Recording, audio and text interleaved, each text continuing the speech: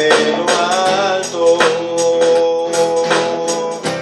que lo siento junto a ti.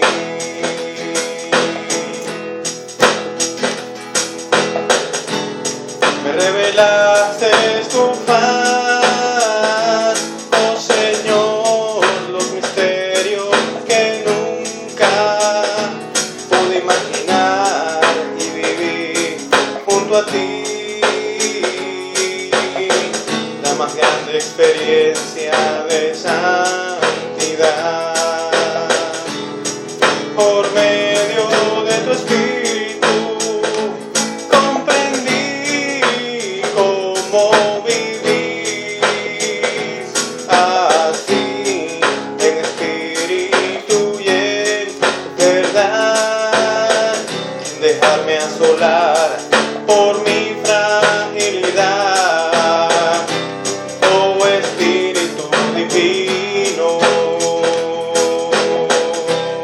que solo vienes de lo alto, fortaleza de Dios. Gracias por la alegría que no se nos va.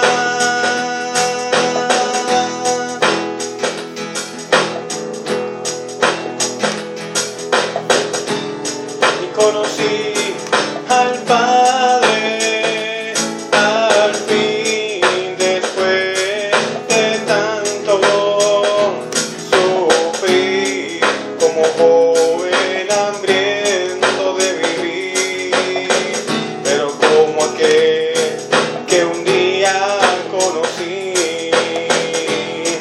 y sentí lo más bello de Dios, que es su amor por mí, que me libró de morir,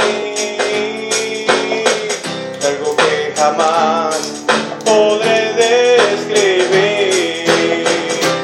Tú lo creaste todo, oh Yahvé, con tu voz, oh Padre nuestro, líbranos del mal, oh Santísima Trinidad.